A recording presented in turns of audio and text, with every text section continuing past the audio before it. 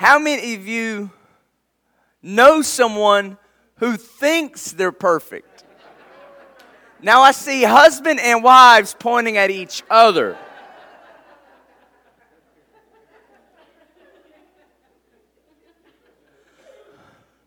How many of you know a lost person who thinks that you think you're perfect?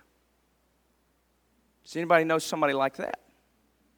Does anybody ever encounter a non-Christian who condemns us because of our, I guess you could say, security or boldness in the area of our faith and our Christianity?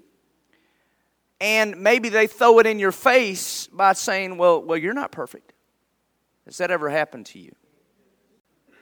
We always want to turn something against somebody by pointing out their faults. And when someone tries to fault find with us, normally our response is, well, don't fault find with me because you're not perfect. And a lot of times when we try to evangelize or we try to share the gospel, we'll be encountered with this mentality, don't try to share that Jesus stuff because I know you're not perfect. And I wonder, do we really try to give off the impression that we are perfect? I mean, I don't think that's the impression we try to give off, but maybe some do.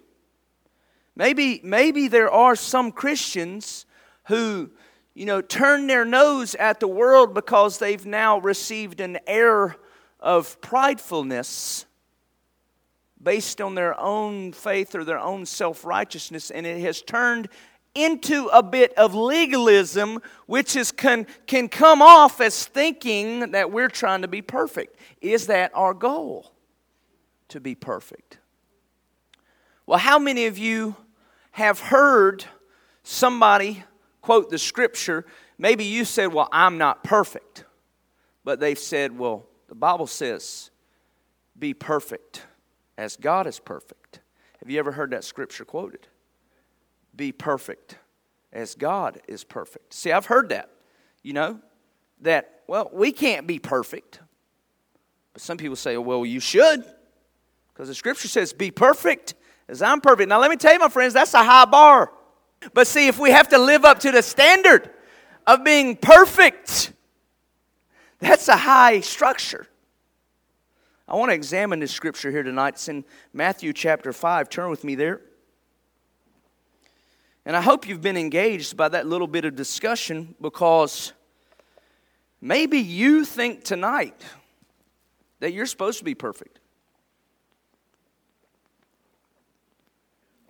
Or maybe you think that God will not be satisfied with you until you are perfect.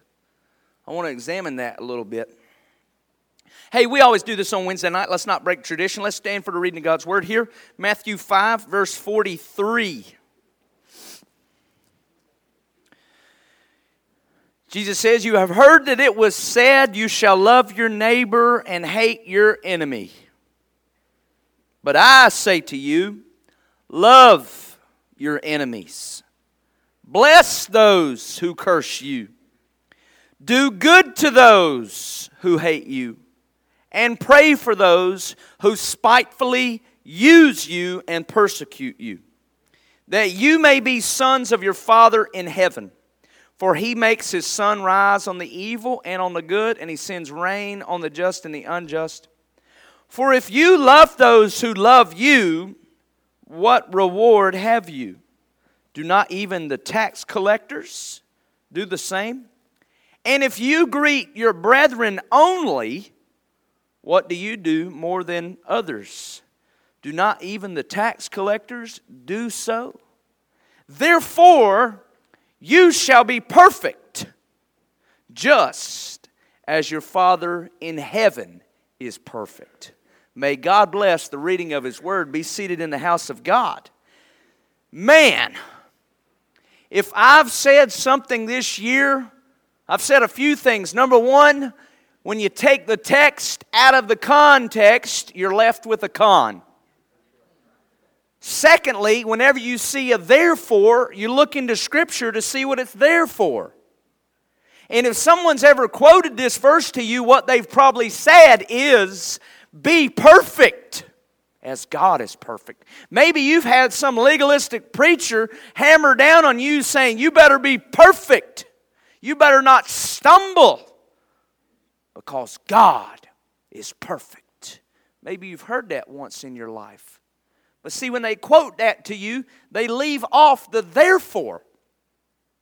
See, you can't quote a verse out of context with a therefore. If you do that, the therefore doesn't make sense. If I come up to you and I say, Dean, therefore, have a good day. Therefore what? I would have explained, maybe I would have said, you know, knew it was your birthday, and I had a present order from Amazon.com. They're backed up, and you're not going to get it. It's coming. Therefore, have a good day. You see, the therefore now makes sense. You follow? So we're going to explain the therefore. Here's the whole context of this. Who went to the Bible conference that we had a few months ago? Here's the whole context of this pericope. You remember that big word? I sound smart. What is a pericope? It is a passage of Scripture with a theme. And this passage of Scripture goes from Matthew 5:43 to 48. And here's the theme. It starts off with this. Jesus said, you have heard it said, love your neighbor, hate your enemy. But I say to you, love your enemies. Jesus establishes this whole pericope of 6 verses with this theme. Love your enemies. Love those in your life who are the hardest to love. Now, Jesus doesn't just say, love your in-laws. He doesn't just say, love your angry little sister. No, those people are difficult. But enemies actually hate you. Let me tell you who's our enemy. The terrorists that seek to bomb our buildings. The gangsters who want to steal things from you.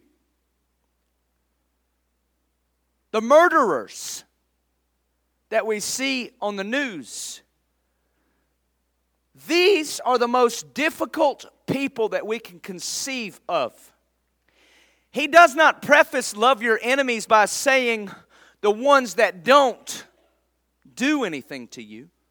Listen, if you never talk bad about me, you're not an enemy. You're just an acquaintance that I might know of. Now, a lot of times we think of your enemy as your neighbor and that we should love our neighbor. Yeah, we should love our neighbor. We all know this. It says this in Scripture too. But how many of you have actual enemies? This was the level of love that we were pushed to, that Jesus was pushing us to in the gospel, is to love those people who literally hate you. Love those people who want to do you harm. Look what he says in verse 44. Bless those who curse you. A lot of times people on the highway, I'll forget to put my turn signal on. And then they tell me that I'm number one. I just thank you, that's nice, but I refer to myself as number 2.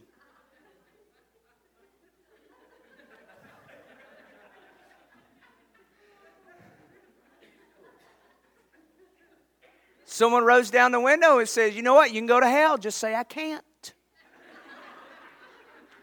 I'm sanctified and justified on my way to glory.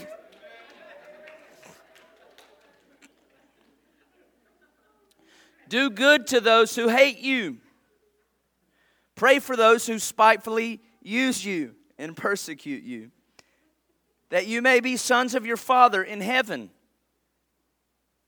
Verse 46, if you love those who love you, what reward have you? Most of us spend the majority of our life loving those who love us back. And this is nice. We cuddle with our families.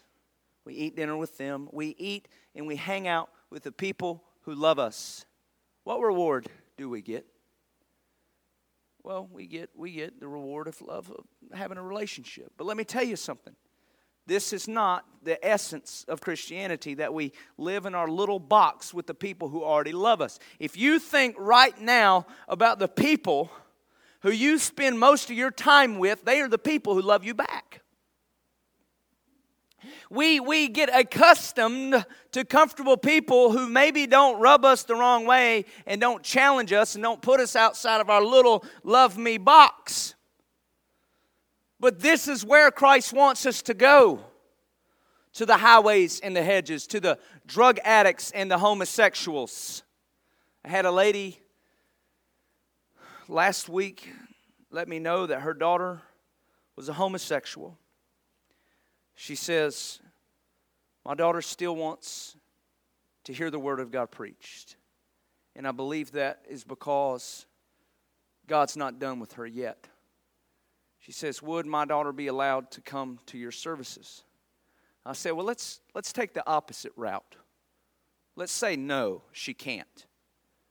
Then she doesn't hear the Word of God anymore. And as far as I know, the only thing to bring about faith cometh by hearing, and hearing by the Word of Christ. So if we limit someone who, does not conform to our acceptable pattern and shun them outside the walls of the church, then we have broken the ability for transformation to occur. You see this? She said, around the time she was a young lady and figuring out herself, and that the church that she was at cast her out. And there's a point where someone who's living in sin, whether it be drug addiction, homosexuality, anything you want to name, you don't let that person become a Sunday school teacher or hold a position or possibly even be a church member. But should we shut the doors to those people that don't conform? That's not the message of the gospel. The message of the gospel is that you didn't conform, but God opened the doors. You weren't supposed to be in the kingdom because, let me tell you what, you weren't godly and you were filthy. And God let you in. Amen? Here's what I want us to know about verse 48. It says, therefore, in this context, once you love your enemies, this is the context. Once you love difficult people who hate those who hate you and want to curse you and insult you, once you love those people, then you have reached Christian perfection. This is what I want to convey tonight. Perfect does not mean without error. It means having the most desirable quality. You may be stumbling along.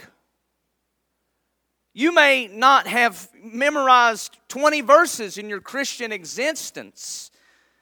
But if you can learn to love the people who hate you, then you have reached a level of spiritual completion.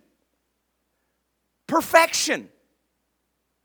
Because, as I said, perfect doesn't mean without error. It means attaining the desirable quality. Let me tell you about Roman. I believe Roman is the perfect baby. He's cuddly, he's sweet, he's funny. Does he still mess himself several times a day? Of course. There is no baby that doesn't. Except the ones that you buy at the store. And they're not as fun. So perfect doesn't mean without flaw. It means having the desirable quality. Imagine a new 2013 Corvette on the showroom floor in perfect condition. Now let me ask you a question. Can that 2013 Corvette make you bacon? In my book, that would be called an error. That's a limitation, a fault. It can't do everything, but it can do what it's designed to do. Spiritual perfection doesn't mean you have reached the maximum of everything. Jesus said spiritual perfection is when you can learn to love those who are most difficult to love. Your enemy. Friend, you might not know who Melchizedek was and what the Torah is and the Pentateuch, and you might not understand dispensationalism or covenant theology, but if you can love people that are difficult to love, you have attained spiritual completion. That's good news. It doesn't mean that there aren't other things that will be mixed into the equation. It means this is the end. This is where God wants you, and He wants to keep you there. That's the context. If you can love your enemies, therefore, you shall be perfect. You see what the therefore is there for? For that. See, the Greek word for perfection is teleos, meaning having reached its purpose.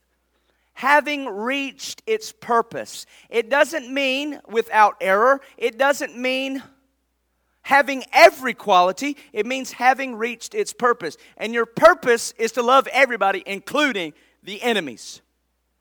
Including those people who hate you, those who curse you, those who insult you. It means you have reached the desired end point of Christianity. You see, this word teleos is used also in 1 Corinthians 2:6. He says, we do, however, speak a message of wisdom among the mature. In 1 Corinthians 2:6, the word perfect is translated mature. It means having reached a level of understanding. It doesn't mean that they're not still struggling. It doesn't mean that they may or may not still have a problem in their marriage. It means that they've understood the point of the gospel to command us to love.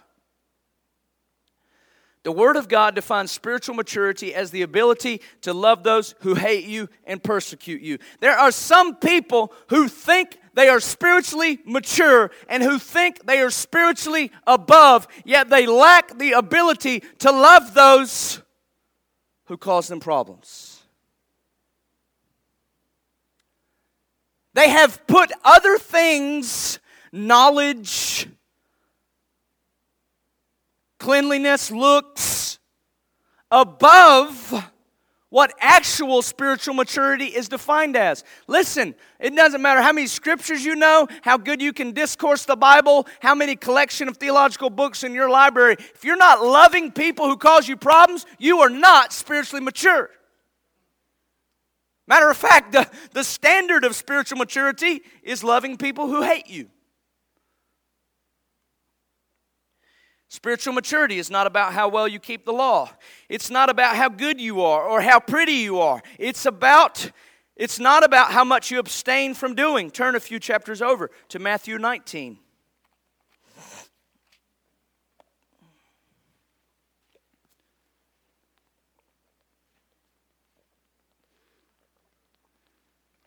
You guys got to go anywhere tonight? Anybody got plans? I got choir practice. Matthew 19:16 says this. Now behold, one came and said to him, being Jesus. The man said, Good teacher, what good thing shall I do that I might have eternal life? So Jesus said to him, Why do you call me good? No one is good but one, that is God. But if you want to enter into life, keep the commandments. He said to him, Which ones? Jesus said, You shall not murder. You shall not commit adultery. You shall not steal. You shall not bear false witness. Honor your father and mother. And love your neighbor as yourself. The young man said to him, All these things I have kept from my youth. What do I still lack? Jesus said to him, If you want to be perfect, go sell what you have and give to the poor, and you will have treasure in heaven, and come follow me. But when the young man heard the saying, he went away sorrowful, for he had great possessions. Now notice in this passage that this man, After Jesus tells him you need to keep all the law, notice this man's response. He says in verse 20, all these things I have kept from my youth. What is he telling Christ? I've kept the whole law. I've kept the whole law. Are you serious?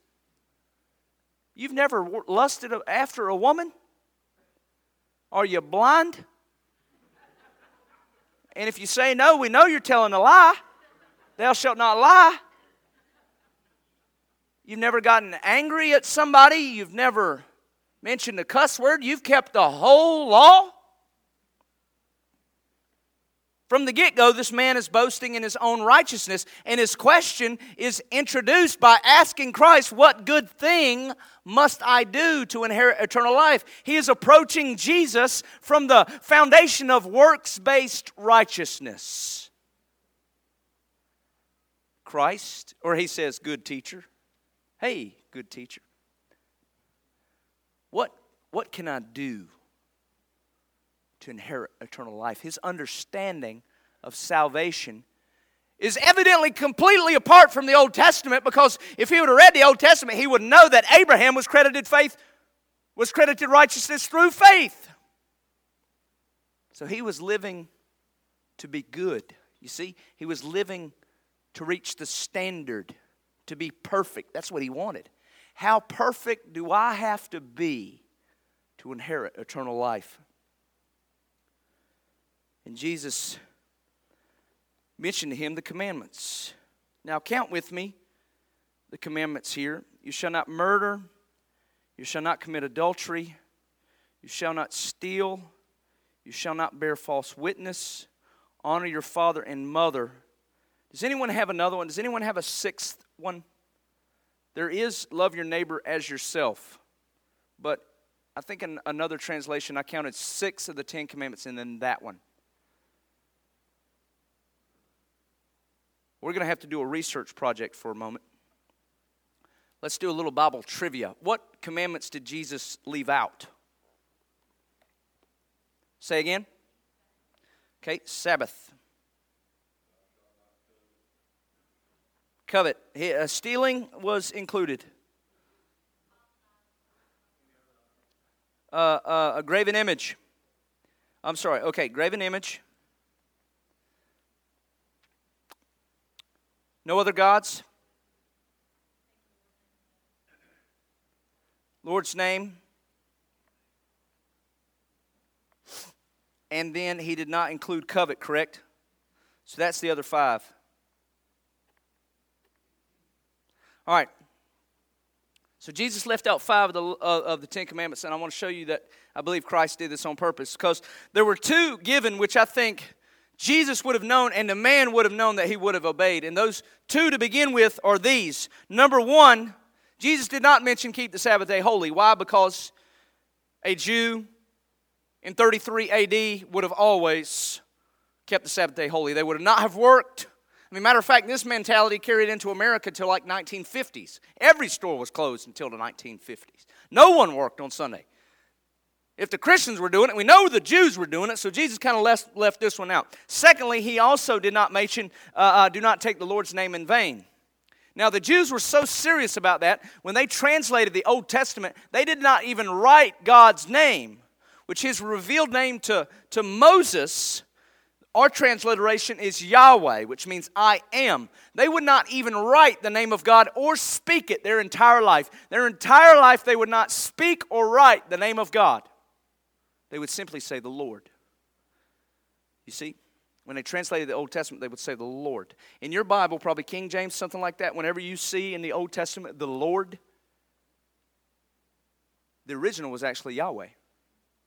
They were so serious, they didn't even want to write it without wrong motive, so they never said it. So Jesus, he knew that one would not been in jeopardy. But what 3 were also there? Thou shalt not covet. Thou shalt not have any other gods. And thou shalt have no graven image. You see, the first 2 were understood. All Jews would have kept those. But the other 3 had to do with the man's possessions. Coveting. Idolatry and graven image had to do with the man's possessions. Everything that this man had was to him a graven image. Everything that this man had was to him what kept him from coming into following Christ. It was his idol, what he worshiped. And it was because of his covetousness of things. So Jesus left these out, and he didn't mention them to him. He mentioned the 5 of the law that he knew would be okay. And the man says, yes, I've kept all of these. And Jesus probably thinking, oh, really? This man worshiped stuff. And this stuff was the graven image to the idol of his own self-righteousness, that he could boast in good works. He worshiped himself, and he amassed a great collection of stuff as a testimony of how good he was. So Jesus, when he said, if you want to be perfect, he was addressing the man's own pride. What level must I reach? Jesus says, you want to be perfect? And sell all your stuff.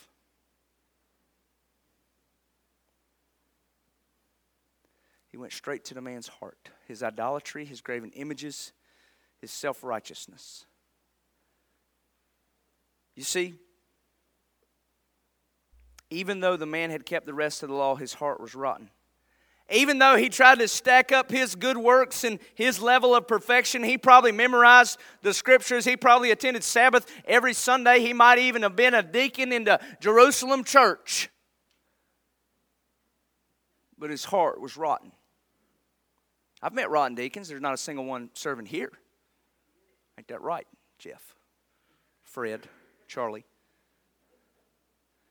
You see, a title or a degree or that status does not cover up rottenness. Let me tell you about another man who was rotten.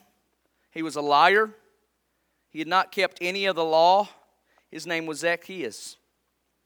Once he told Jesus that he was going to sell everything and give back to those which he had done wrong, Jesus said in Luke 19:9, today salvation has come to this house because this man is a son of Abraham. Isn't it amazing that there was a man who was a good, upright Jew who had all the things and he had the possessions and he was the picture of prosperity, and Jesus told this man, your heart's what's keeping you because you've worshiped stuff. And on the other hand, there's this filthy, rotten tax collector, and he simply makes a profession of faith and says, I'm going to give stuff away. Jesus says, now that's salvation.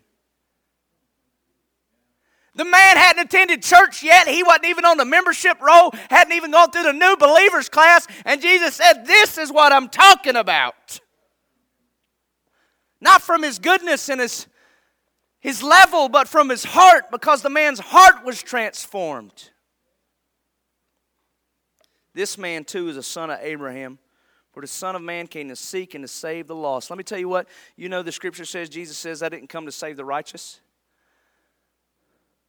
Those who think that they're good enough, those who think that they're perfect, Jesus didn't come for those. Jesus came for the dirty people.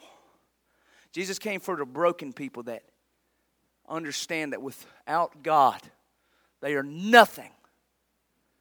Jesse Ventura, he said Christianity was for the weak. Praise God, when I'm weak, He is strong. I don't want to boast in my own efforts, but in the glory of God. Because when it comes to size and status, I recall that there was a giant who had all the tools and weaponry and experience defeated by a young shepherd boy that had faith. A stone can do more than a large javelin with faith.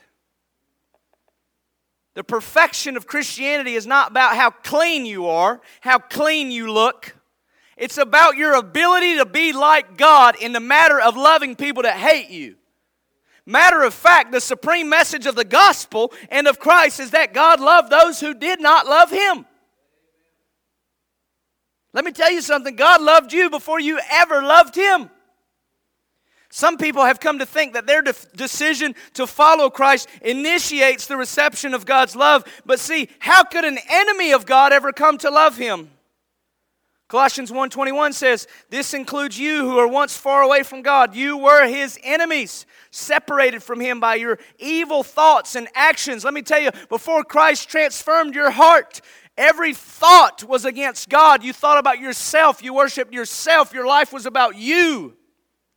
You were an enemy to God, diametrically opposed to His glory and His plan. You think, well, that wasn't me, preacher. I wasn't that hateful. Let me tell you what, if you don't believe that, you'll never see that you deserved eternal death and punishment. But because our own sinfulness was the marker that said we deserve wrath, God said, I'm not going to give it to you, but I'm going to give you righteousness and send my Son for you. The whole message of the gospel is that God loved His enemies and that Christ loved you while you were His enemy. And the reason you are a Christian today is because you were God's enemy, but God loved you first. Some of you have never heard that. You were an enemy of God, separate from Him. I don't know if you were 5 or 55, but let me tell you what, a 4-year-old can be against God's will. Mine is every night when I try to get her out of the bathtub. Bella, you're outside the will of God. Brush your teeth. Comb your hair. How many nights do we have to go through it?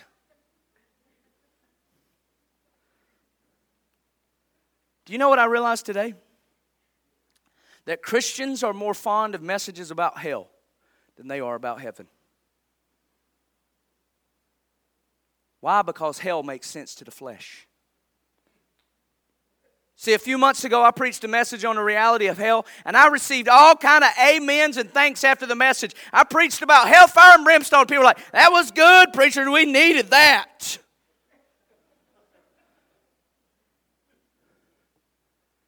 You mean a saved, sanctified sinner needs to hear about the wrath of God displayed for eternity? Unless it's promoting you to evangelize, there's no other reason you need to hear it. How many of you went and shared the gospel after that sermon on hell? If we didn't, it needs to be preached again. But see, we're like, yeah, preach on hell, preacher. I know my neighbor, he's just evil. I swear he's going. I'm going to tell you what. He deserves that.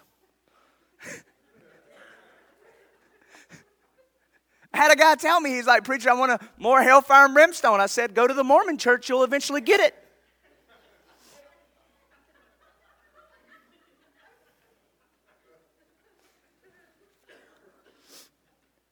But rarely, when I preach a message on grace about the unmerited favor of God, does someone say, boy, that was needed.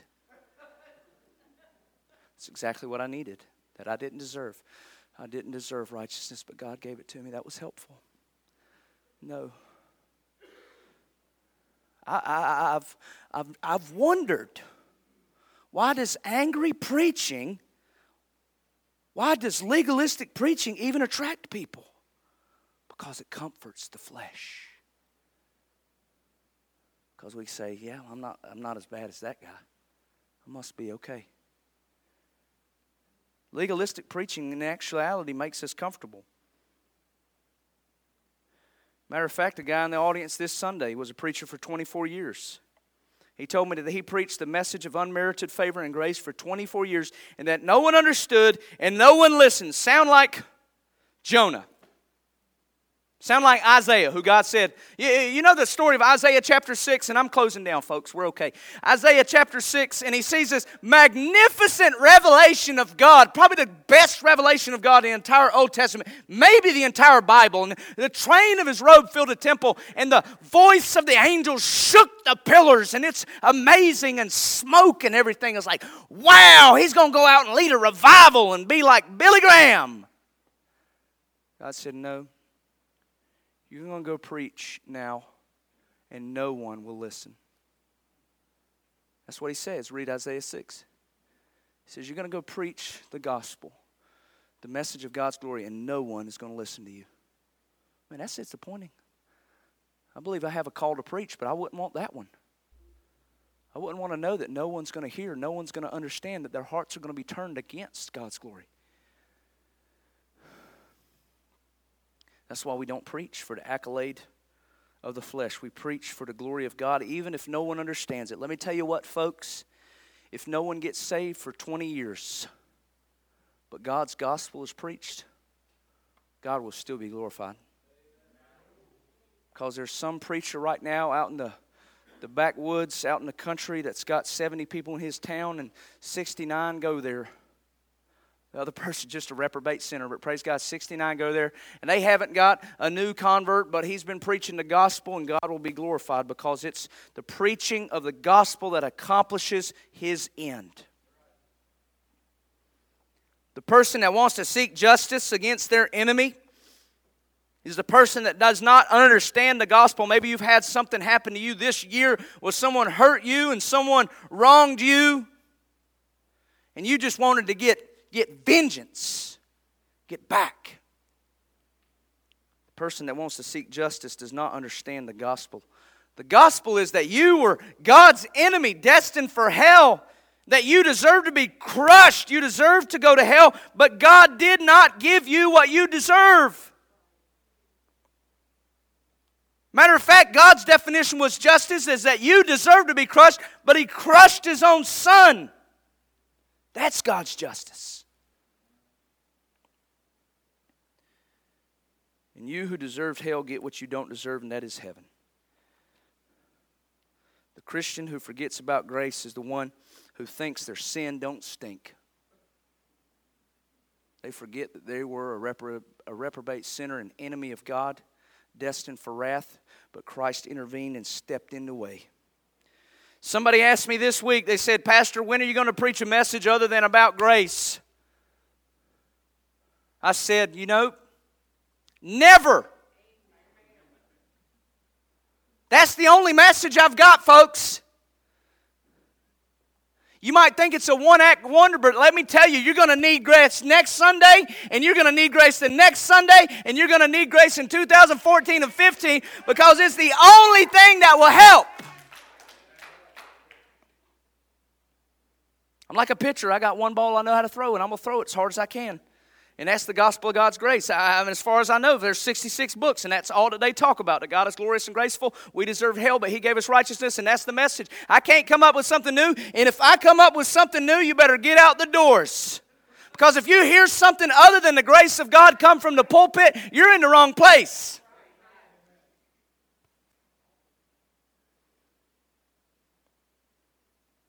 If it's not about grace, then it's about the law, and it's about the works, and it's about how good can I be, preacher? How good do I need to be to make sure that I can make it? And we're going to hang on the precipice of hell based on our actions. That's legalism and righteousness.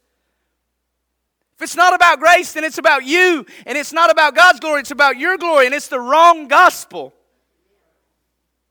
The flesh is not good news. If we start preaching about how we can improve ourselves based on our works or our improvement or how good we can be, we'll take our eyes off of grace. But let me tell you what, the more we immerse ourselves in grace, then we'll be empowered to reach spiritual perfection, and that is to love the unlovable, because that's what Christ did for us. The only way for us to be perfect, to reach spiritual maturity, is to love those who hate us. Love those who curse you. Love those who persecute you. Love those who are your enemies. Don't matter if you've been a Christian one day or 10 years.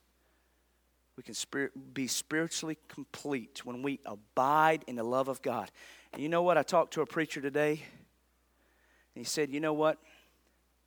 When we put our eyes on people, we're going to be let down. Let me tell you what, when you put your eyes on a pastor, you're going to be let down.